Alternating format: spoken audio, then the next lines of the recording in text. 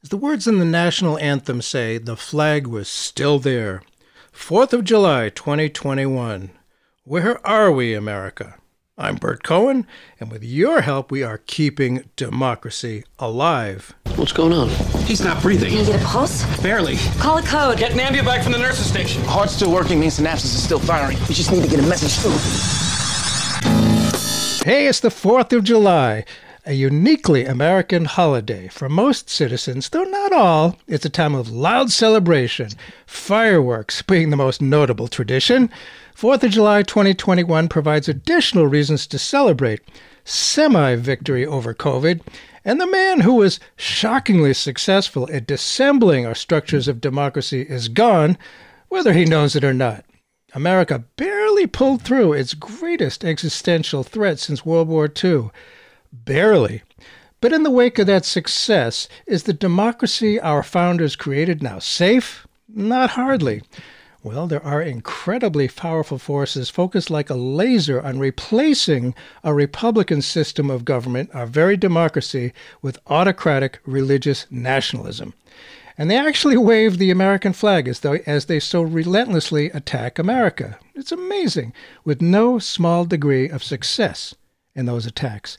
And with the understanding that their radical right anti-American agenda cannot hope to triumph through the normal electoral process, since they're not winning on ideas, they have adopted a strategy of circumventing the democratic process, taking over, packing the courts throughout this vast country. And yes, they are achieving their goals of whittling away our treasured rights, reproductive rights, religious freedom, equal rights for all, no matter race, religion, or gender identification, and extremely dangerously, having learned from the backlash against blatantly racist Jim Crow laws, these anti-democratic forces are hard at work all over the country putting new 21st century versions of Jim Crow voting restrictions aimed squarely at African Americans in place in state after state. Perhaps the most ominous aspect of this came on the 1st of July, when the Supreme Court okayed Arizona's new voting restrictions. That enables other states to continue. Today, perhaps more than at any other time, there's a massive threat to our foundational right to vote. On this July 4th, it's crucial to recognize that we all have a role to play in keeping democracy alive. The very term United States of America, from the start, has always been aspirational. We may be one country, but we are many nations. In many ways, though the southern nation was defeated militarily, they never gave up. Their racism has been built in, up, and down our legal economic system, and their religious nationalist views have steadily grown more powerful over America. Our founders intended us to be the subject of no one, yet in many ways we are. Yes, the term United States remains aspirational. Perhaps a majority of our black citizens, most understandably, do not feel that the 4th is their holiday. I remain patriotic and concerned, believing deeply in our founding principles. Like probably everyone listening, we know that there are great challenges to our continued existence as a republic, and there are great opportunities to do our part as citizens to take back our democracy and reach, as always, for what Lincoln said, to create a more perfect union. Patriotism is not blind nationalistic boosterism. As one of our greatest Americans, Emma Goldman, said back in 1917, the kind of patriotism we represent is the kind of patriotism which loves America with open eyes. Our relation toward America is the same as the relation of a man who loves a woman who is enchanted by her beauty and yet who cannot be blind to her defects. So let's take the 4th as a time to, yes, celebrate as we reflect on America's promise and the work that needs to be done. Our guest on Keeping Democracy Alive today is Alan Brownfield, who has written a column titled Celebrating America on July 4th, a time to confront the complexity of our history. Alan Brownfield, thanks so much for being with us on Keeping Democracy Alive. Well, thank you. It's a great pleasure to be with you. As one of the great things about America is that we are free to disagree or agree. There may be some things on which you and I disagree. Alan Brownfield is a nationally syndicated columnist and is editor of Issues, the quarterly journal of the American Council for Judaism. The author of 5 books, he has served on the staff of U.S. Senate, House of Representatives, the Office of the Vice President. He's contributing editor to the St. Croix Review and Washington Report on Middle East Affairs. Wow, that's a lot. There's a remarkable wisdom expressed by our many guests, which I hope the listener to this show have gained through the years. On one show, a guest advised that we should think with history. Imagine if we actually learn from history. In just our foreign policy, for example, a lot of more people would be whole today. As you write, our society is facing a growing examination of our history, with the focus largely on our shortcomings. I'm greatly encouraged to see the increased interest in learning our true history nowadays. What examples of this growing examination do you see that you think are important? Well, I think it's very important to focus, as we have been doing, on race relations. But I think we're making a serious mistake in overstating the case. For example, the New York Times 1619 History Project, yes, that has been the subject of much discussion, is, in my opinion, rather off base. Really? Because what it does is say that one of the reasons for the American Revolution was to defend slavery. As it was. No, this is not really the case, because the American Revolution was most popular in New England. People like John Adams and Yes. Samuel Adams in Boston, and these were people that were vigorously against slavery. Very much so. As yeah. you see in my column, I am critical of the framers of the Constitution for not having eliminated slavery at the very beginning. But it is a mistake, in my opinion, to argue that the American Revolution was fought in behalf of slavery. And beyond this, many people speak about slavery today as if people say it's America's original sin. Well, slavery is hardly original to America. Right. Slavery existed in ancient Greece, in Rome. In 1787, when the Constitution was written, there was not one country in the world that had made slavery illegal. The first country to make slavery illegal was Denmark, and that was in the 1780s. After 1787. So if the founding fathers had looked around the world for an example of a country that had made slavery illegal, they couldn't find one. I mean, slavery is a horrible thing, but if you read the Bible, both the Hebrew Bible and the New Testament, slavery is endorsed. In the book of Leviticus, the children of Israel are told to enslave those around them and keep them slaves forever. So slavery is a horrible, horrible thing, but it's hardly a uniquely American phenomenon. Well, they chose. The founders knew, especially the people from New England, which actually considered seceding because of slavery later on. But they knew that when they were gathering the momentum to gain our independence from Britain, that if they did something about slavery, it would be very, very difficult to unite all the 13 colonies. You know, I used to think that slavery was an ugly aberration. Yeah, it was only in the South, but the truth is the entire country's economy depended on slavery. And racism against the indigenous people of America is also part of our identity, settling the West. At this time of America's birthday, there's much to celebrate, there's much we still need to address. History doesn't move in a straight line. What deserves? I think there's a lot that deserves celebration. I remain deeply patriotic. What in your mind, and I'm certainly a liberal with capital L, whatever, but what deserves celebration about this country? Because there's a lot we got to learn and change. Well, the founding fathers really created something new in history. Today, in 2021, America is the only country that is living under the same form of government which existed 234 years ago. Countries like Italy and Germany didn't even exist when the Constitution was written. America, from the very beginning, had religious freedom, the First Amendment, and it was said in the Constitution there shall be no religious test for public office. There's no other country in the world at that time that had religious freedom. Protestants living in Catholic countries were not free. Catholics living in Protestant countries were not free. Jews served under disabilities in both places. So America was unique. No country in the world started out with the idea of religious freedom. And this was an extraordinary, extraordinary thing. And in America, even before the Constitution was written and America declared independence, there was largely religious freedom. I'll give you an example. I live in Virginia.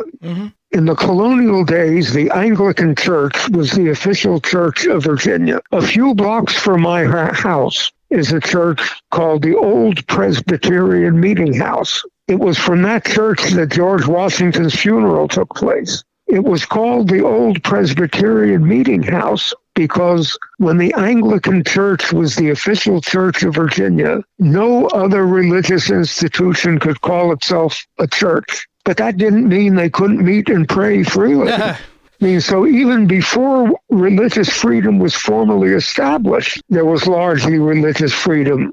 So that's one of the extraordinary things about America. And never before in history had people gathered freely together to write a constitution which limited the power of government. I mean, this was extraordinary. It was something new in history. So I think we have to give people credit for the ground they broke, not for the mistakes they made. And also, the framers of the Constitution knew very well that it would have to be changed, that there were many problems yet to be resolved. That's why they put in the amending process. I mean, I think the Constitution was an extraordinary achievement. And unfortunately, many people that are commenting about our history are only looking at its shortcomings. Like we hear it said repeatedly that America is guilty of structural racism. I'm not exactly sure what that means, but I lived in the South during the years of segregation. I remember segregation. I remember separate waiting rooms for white and black travelers at bus stations and airports. I remember when a black family got in its car to take a trip, would have no idea where it could use the restroom or get a cup of coffee. I mean, this was a terrible thing. And I'll tell you a story that at one time when I was teaching at the University of Maryland, I was teaching courses off campus at the Pentagon. And the first day I came to the Pentagon to teach my class, an officer was accompanying me and showing me to my room. I said, as we walked down the hallway, why are there so many restrooms in the Pentagon? Here's a men's room. Right next to it is another men's room. Here's a ladies' room. Right next to it is another ladies' room. Why is this? He said, well, the Pentagon was built in Virginia in the years of segregation. There are separate restrooms for white and black men and white and black women. And this was extraordinary to me at the time. Well, sure. So we had this terrible period of segregation, which followed the end of slavery. But then we had the Civil Rights Movement. We had the Civil Rights Act of 1964, the Voting Rights Act of 1965. Which is a real threat. Yeah, go ahead.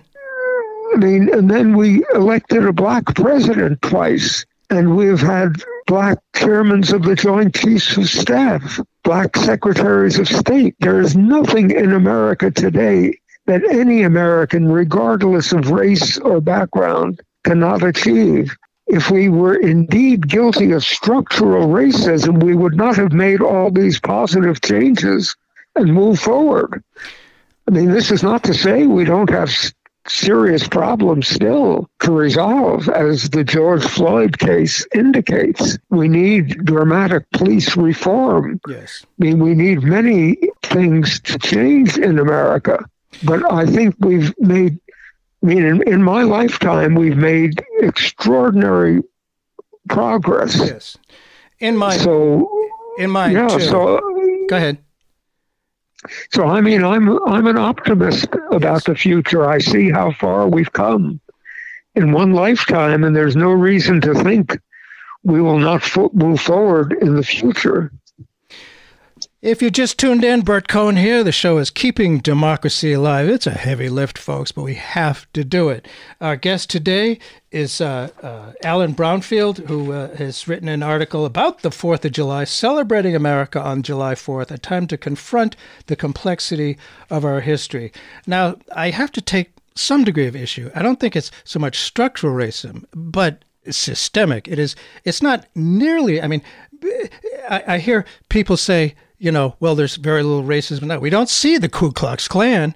It's much, and there's no Jim Crow laws on, but it's much more subtle. There's 21st century versions of it.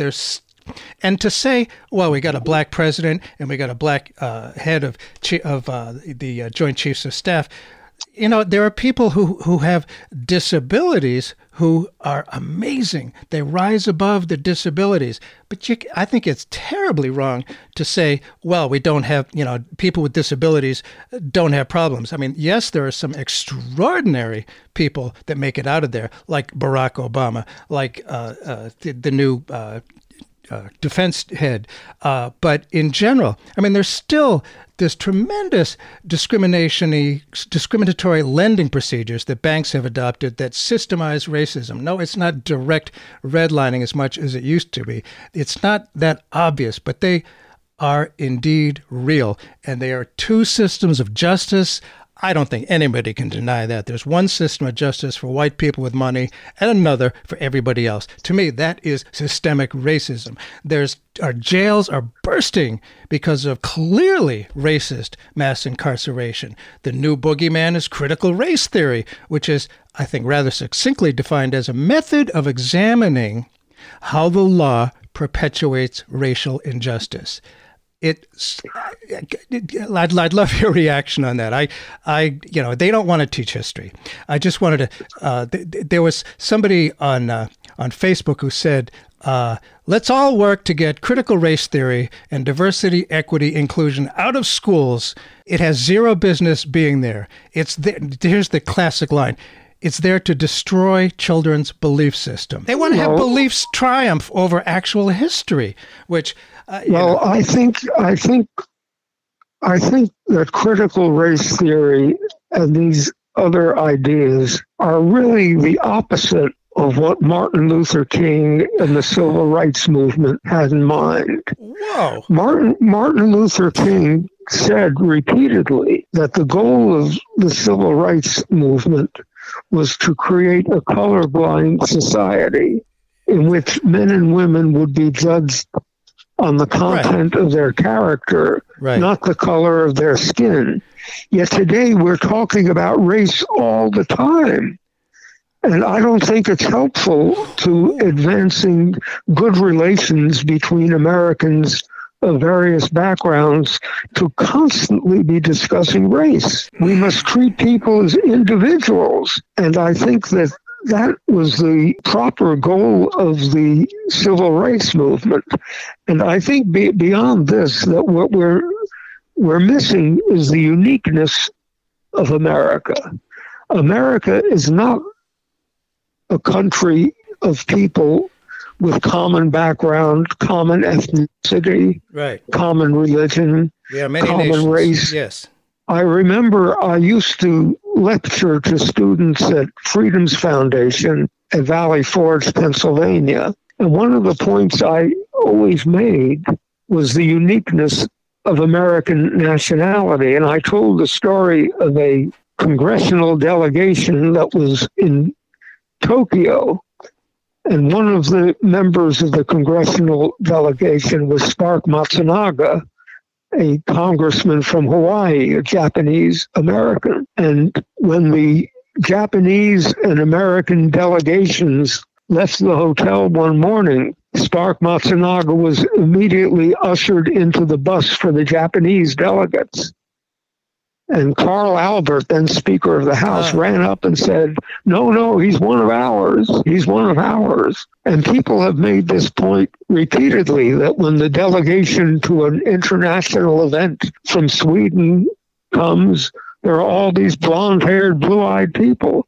When a delegation from America comes, there are people of every race, every ethnicity, every background.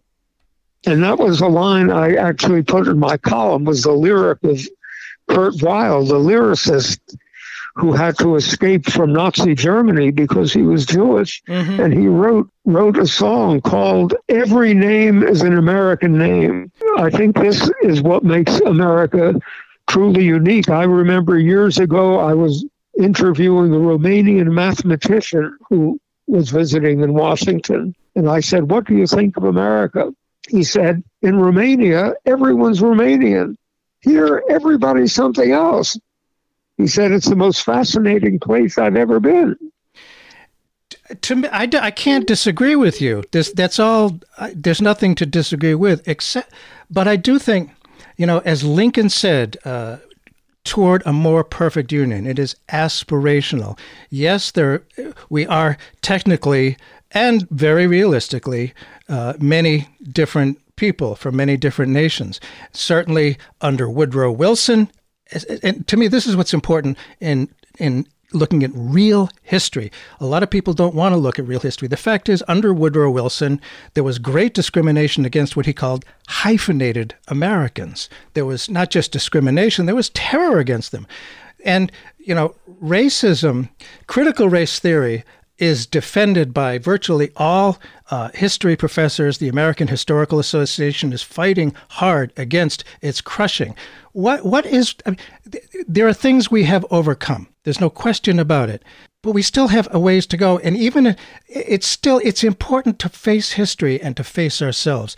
Racism was not an aberration in America, not at all. And it still exists in banks, lending systems, in so many different ways. And these new laws allowing 21st century Jim Crow in voting rights, they're trying to do away with the wonderful 1965 Voting Rights Act that Lyndon Johnson signed to his great credit, and therefore created a situation where, today not all Republicans are racist, but all racists are Republican because they left the party because Lyndon Johnson did that.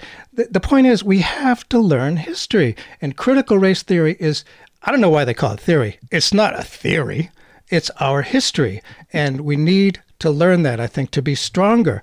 How can we, we don't want to be, as this woman on Facebook said, it's his kind of history is there to destroy children's belief system. And to me, that's one of the big issues right now, that Trump people believe. They think he was sent by God to be the autocratic ruler of the United States. No understanding of, they claim the Constitution and the flag, but they have no understanding of it.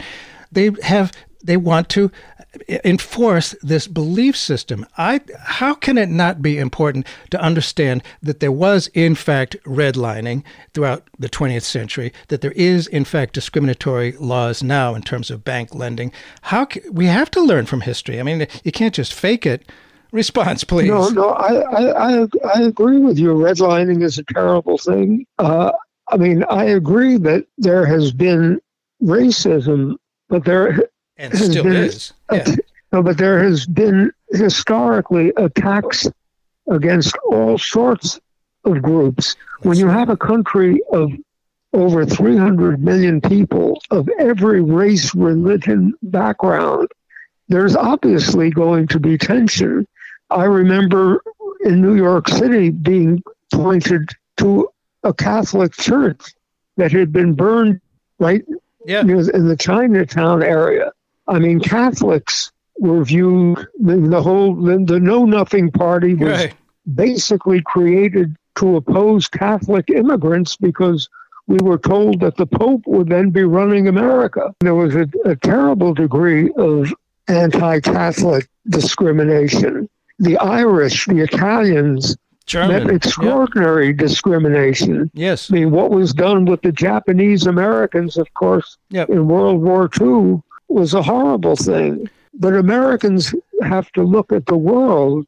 I mean, they're not comparing America with other places. Like right within the last 2 months or so, we've seen a great deal of soul searching in Canada about the mistreatment of Indigenous people at schools where hundreds of bodies have been found.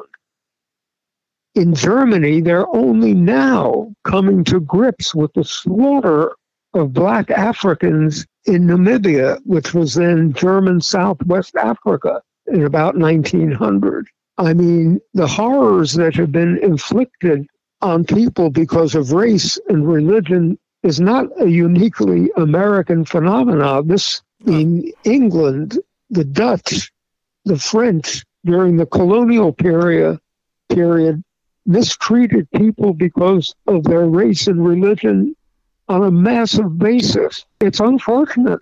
It's unfortunate. In fact, that's a theological question I have always asked my friends who are ministers. Said, why did God not create a better creature than this? And I've never received a good answer except man cannot understand God's ways. Maybe in the next world this will be revealed to us. So I agree with you about all the horrors that have taken place in America, but these horrors take place everywhere where there are people of different races and religions and nationalities living together. I mean, in Asia, yes, this has happened repeatedly against the Chinese living in Indonesia, in Malaya, and in other countries. So what makes America, I think, unique historically is that we've tried to come to grips with all of these things. Yes. And do you know that in the colonial era, before the English took over New York, when it was New Amsterdam, 18 languages were being spoken in New Amsterdam at that time. I mean, America was a very complicated place from the very beginning. It attracted men and women of every background and gave them freedom, more or less, not without problems. Right. Not without problems, but it's still, I think, an extraordinary achievement. Oh, no question about, I mean, I suppose some people could question that, but I sure don't. I mean, I feel very patriotic. The principles, the values that we have in this country, I think, make me extremely proud. And of course, there have been many languages spoken and many languages still spoken. And, I think, as what Lincoln said, that we are here to form a more perfect union. We are aspirational. We are Americans. We can do something about this. Do I like what the Chinese are doing to the Uyghurs? Heck no. And what's going on in Myanmar, et cetera, et cetera, et cetera, Israel to the Palestinians. It's, but we live here. We need, in my opinion, to learn our history, to feel proud of what we should feel proud of, but not to sweep it under the rug. The people who are against teaching American history, I mean, the American Historical Association, not exactly a radical left group, they're fighting back against the reactive effort to crush the teaching of history. And it's really quite a battle. And it seems like, I mean, these are political realities that we're facing now. And there's the right wing. You talk about freedom of religion. It's a big one. As you say, one of the unprecedented breakthroughs, which the framers included in the Constitution, was there would be no, as you said, religious test for public officers for citizenship. End of your quote. As a child of the 50s, I never, ever would have expected how vast the belief is that America is a Christian nation. You know it, and I know it. A lot of people believe that, and they think that Trump was sent by God. That used to be something only the really far right-wingers of the southern nation would believe. But powerful forces are openly trying to transform our republic into a Christian nation, what they define as a Christian nation. That is really frightening. And here on the 4th of July, it seems to me we got to fight that. The world woke up to who Donald Trump was when he tried to impose a Muslim ban. There's increased anti-Semitism lately. This tide of, autocratic religious nationalism is not America. I agree with you entirely. And let me just put on my other hat as editor of Issues, the American Council for Judaism publication. The philosophy of the American Council for Judaism is that Judaism is a religion of universal values, not in any way a nationality. Yes. And the state of Israel claims to be the homeland of all Jews. This, in our opinion, is an outrageous declaration because the homeland of American Jews is the United States. Absolutely. Yep. And when the first Reform synagogue in America was opened in 1841 in Charleston, South Carolina, the rabbi declared, "This city is our Jerusalem. This country is our Palestine." And what I regret is that in Israel, which I wish Israel well, but I regret the fact that people who suffered persecution under the Nazis would then persecute another people. And I regret the fact that American Jews who believe deeply in separation of church and state and religious freedom support a society in Israel which has no religious freedom for non-Orthodox Jews. No. A reform rabbi, and the majority of Jewish Americans are Reform. A Reform rabbi has no right in Israel to perform a wedding, a funeral, or a conversion. The irony is that American Jews are vigorous supporters of strict separation of church and state in America, but support a theocracy in Israel. But those are just among the ironies of history. Well, I couldn't agree more. I mean, this is my home. I love America. I love being Jewish. We have a great tradition as Jews of being, standing up for justice and against racism, and it's some of which I'm really proud. And this is our country here, and we are not a Christian nation for sure. I'm concerned.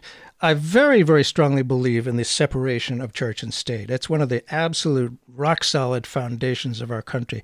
And I'm really concerned what's happening now. There are powerful forces, I said, to transform our republic into a Christian nation. And the Supreme Court, there's 6 people.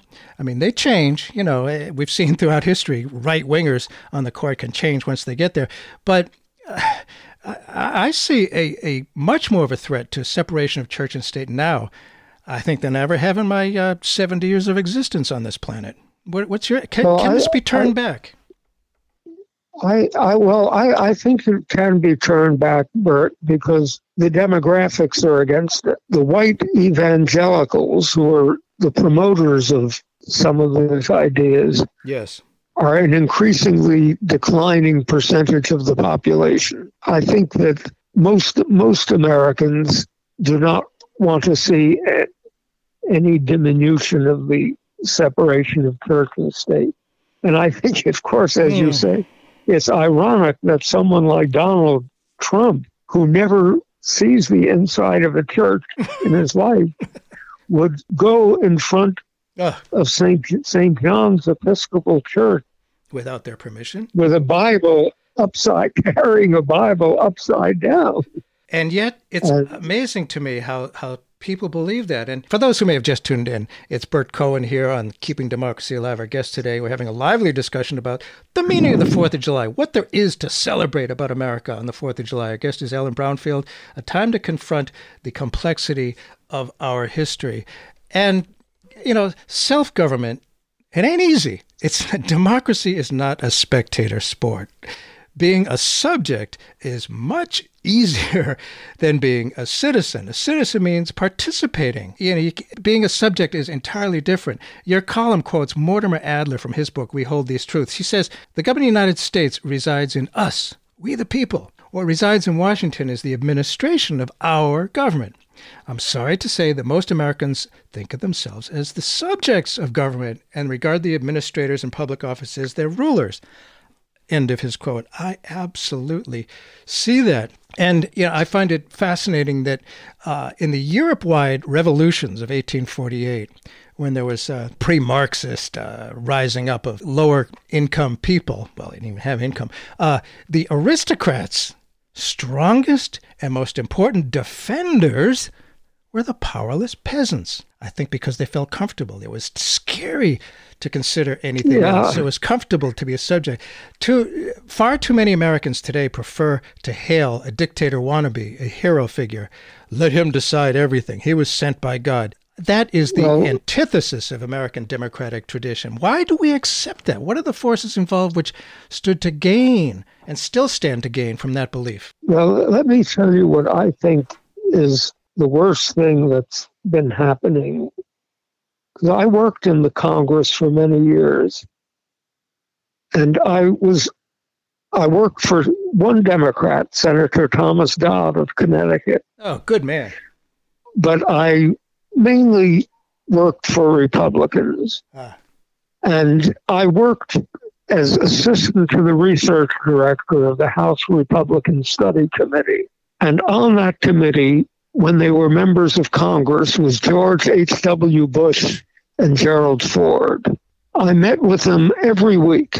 These were two of the finest people I've ever worked with. They did not view the Democrats as enemies. Their basic goal was to convince the Democrats that the legislation they were proposing was best for the country. In the years I worked in the Congress, there were always coalitions of Republicans and Democrats working together on different issues that they believed in. Today, we have this extreme partisanship where someone like Mitch McConnell can publicly declare that his goal is for the President of the United States, because he is of the other party, to fail. In all the years I was in the Congress, I never heard anyone express the desire that our government fail because it was in the hands of the other party. So this kind of partisanship is something that is really new.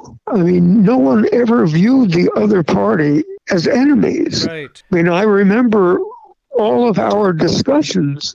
I worked also for Jack Kemp, the congressman from New York, Republican. Yep. I mean, his goal always was, which Democrats can we get on our side on this subject or that subject? They weren't attacking the Democrats. They were courting them to get their support for legislation they were promoting. That's amazing. What different So to times me, they were. Yeah, go ahead. Yeah, to me, that is the great problem that we have today, is this narrow partisanship that the Republicans are exhibiting.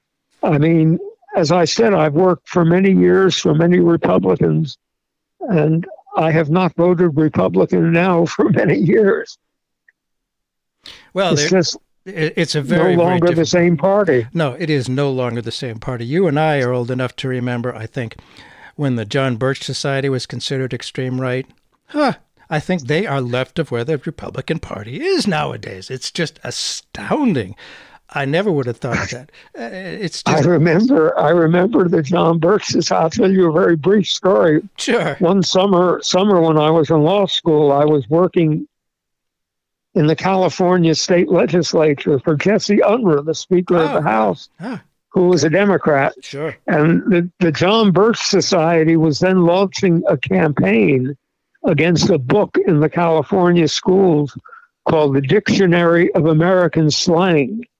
And what they did was reprint all of the obscene words from the book in a piece of literature, and we're distributing it. It's fascinating. These were insane times. Those times. Well, it reminds me of in this recent election when a lot of the Trumpists, Republicans, were obsessed with insisting that all Democrats were pedophiles. And it's like, what? Where did you get that? And I think I can't help but think the only conclusion I can come to is that they were obsessed with that and that they had this unique fascination with this bizarre thing. And yet, it obviously wasn't real, yet they believed it. And, belief is the worry to me that, for example, as you were talking, I was thinking about January 6th when the people there, these people who were attacking America, the center of America, were holding American flags, and they were anti-American as far as I'm concerned.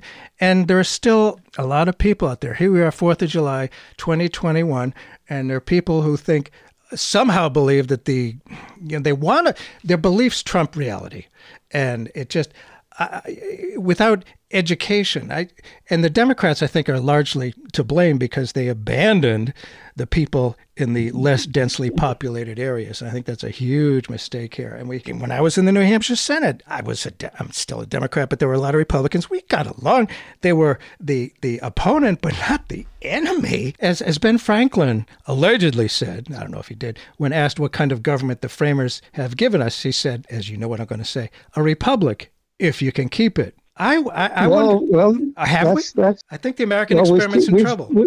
We've kept it so far. It is in trouble, but I'm still an optimist. I think that some of this will pass. We do face some unique problems with the internet, social media. No, that's for sure. Making it possible for crazy people in each part of the country to get together when otherwise they would have been isolated. Need to have this theory, as you mentioned, the QAnon theory of pedophiles, complete insanity. Yes. You remember when this man came to a pizza restaurant in Washington, which I frequently have visited. Yeah, I've heard it's good pizza. And was shooting it up and was saying there were pedophiles and children in the basement, but the restaurant had no basement. These are insane ideas, and it's the social media that gives them national currency and helps to organize these people. We've never faced this before, so it is a serious threat. And I've wondered, I used to think that the internet would be a really democratizing tool, that it gives more people a base, that more people can participate in government and decision making. But credibility, people can just make things up. And I wonder, how much of a threat that is. And you're right, connecting with people who used to be isolated, and this country is not, back when the country was formed, when they got their independence, which was not yet the United States, the population was about 4 million. Now it's about 330 million. And I wonder, with so many people and such, it's more than democracy. It's frankly like anarchism just out there, just, no structure to it. Just anybody can see anything and it can see millions of eyes. Are we perhaps too big to govern now? When it was founded, or 4 million, now there's almost 10 times that. Well, still capable of governing ourselves. I think we are, and I think the good thing that happened was that despite Donald Trump's efforts to reverse the results of a free election, he was stymied because Republican election officials in Georgia, Pennsylvania, and Arizona all upheld the election. And Vice President Pence did not follow Donald Trump's wishes. And so there are still maybe enough Republicans that believe in the system. I don't know. I don't know, but it's horrible. It's horrible to think of the Republican leader of the Senate openly declaring that he wants the president of the United States to fail. It goes on and on and on. And I hope you're right that, we'll see with the indictments finally starting relative to the Trump organization. But of course, that's going to be a tremendous organizing tool for the Trumpists. They're going to say, oh, it's just political. The law, well, what does that matter? Go ahead. I just read an article I'd like to mention in the Wall Street Journal about John Adams and Thomas Jefferson. John Adams and Thomas Jefferson died on July 4th, 50 years after 1776. They had been vigorous political opponents. Yes. But for 14 years, they corresponded with one another on a regular basis, explaining their differences, and ended up as close friends. Yeah. People should be able to disagree without being disagreeable. In a democratic society, it's only right that we would have differences of opinion about public issues, but that should not make us enemies. Right. So I'm optimistic we will get back to that philosophy. Yeah, that certainly was the case when I was in the state Senate, and to think that they're enemies now. I hope we can get back to that. We'll see what happens with the Trumpists and the power that this one guy has. And again, it's troubling to see, somebody who people believe sent by God. And, those guys were friends when I was in the state Senate. Some of my best friends were people with whom I disagreed on lots of things. Some of the people on my side, not so much. But, that's what democracy is supposed to be. That's what a republic is supposed to be. Republic of the people. And, of course, we're supposed to be majority rule. But the fact is, congressional Democrats get more votes across the country than Republicans do. But thanks to clever gerrymandering, the Republican minority has disproportionate power. And more redistricting is just ahead, as you know. How concerned are you about the effects of that on the lifespan of democracy? Well, I've always been very concerned, and I think that redistricting should be in the hands of nonpartisan commissions, yes, as it is now in several states. But my view has always been that money should be taken out of politics. Yes. I've always believed in public financing of campaigns so that special interest groups would not have extraordinary influence over politicians. Mm. The Supreme Court, by making it constitutional to have unlimited spending, has really subverted our... We've been talking about changing that and, affecting Citizens United, that awful decision, for a long time. I don't know. I don't sense any real trajectory for that. And it's a big deal when it comes to actual democracy and a Republican form of government. I think one can see that the Republicans are starting to see that Trump is, kind of wacko, and that they should move away from that and not be, so threatened by him. But the idea of limiting money in government, it seems like most people support that, but it doesn't seem to be happening. That's yet another example of the obscene power of money in politics. Well, there are so many. Well, that's one thing. The other thing, problem on the horizon is our gun question. Oh, yeah. I wrote a column about this some time ago when I was in law school.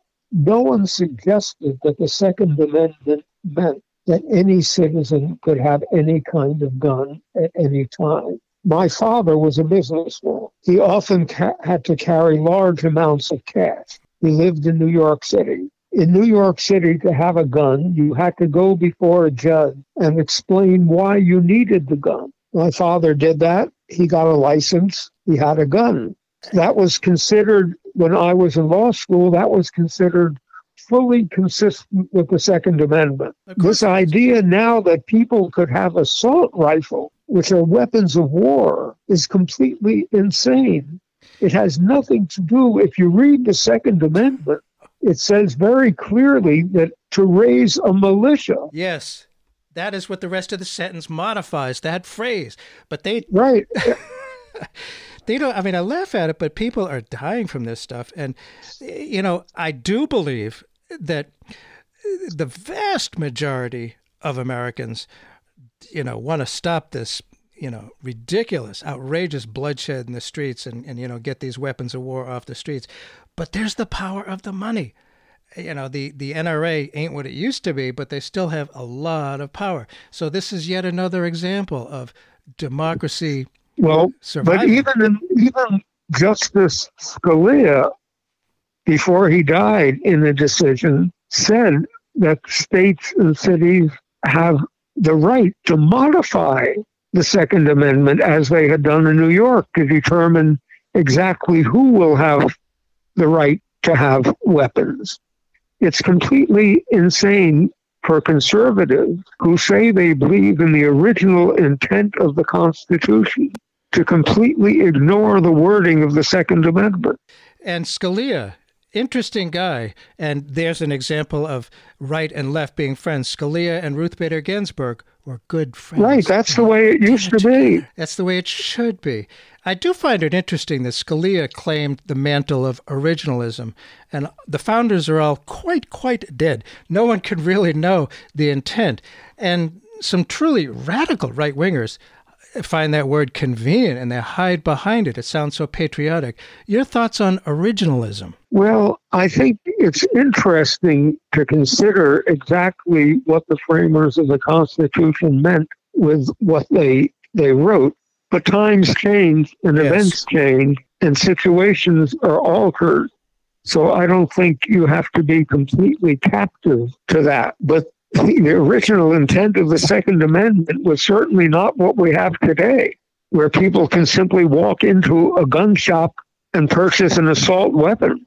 I mean, this is completely irrational. If you look at the number of killings by guns in the United States, and you compare that with any other Western country, it's shocking. It really is. And you write, in my opinion, quite accurately that America is not finished. It is still changing and moving forward. The 4th of July celebrates this unique contribution to advancing human liberty. End of your quote. It's 2021, and with the now codified practice of voter suppression, which is surely going to continue, the election of 2022 portends possibly a great withering of our democracy if, the voter suppression, which is going on in all states, I think 48 of them almost, it's a real threat to democracy. The force is now targeting the teaching of history as interfering in belief. How confident are you that we can, as the title of this show is, keep democracy alive? Well, I'm pretty confident that we can keep democracy alive. Because one of the things that happens, as we saw in Georgia, 2 Democratic senators were elected in Georgia because people came out in reaction to what the Republicans were doing. So it's entirely possible that in states like Arizona, huge numbers of people will find their way to the polls to reject the efforts to limit the vote. You can never be sure what the reaction will be to all of this. And I'm confident that our changing demographics are going to alter things dramatically. And I think that Republicans, by playing to the Trump base rather than appealing to the new demographic that will be the majority in the country, are doing themselves a great deal of harm. I don't think it's really very smart politics on their part. So I'm confident that our society will continue to grow and thrive, and democracy will be not as it was, but even better in the future. That's my hope. I remain an optimist too. I have to. And I think sometimes I'm reminded, when the Trumpists want to stop the demographic change, they're terrified of the demographic change. I'm reminded of that king who tried to hold back the tide. Fascinating discussion. Thank you so much. And happy 4th of July. How can people keep track of your writings? Is there something on that evil internet? If you just put my name into Google, I think all my columns will pop up. Great. And that's Alan C. Brownfeld. It's Brownfeld. Yeah, okay. I was confusing you with some of my relatives. I'm sorry about that. Thank you so much, and happy 4th of July to everybody.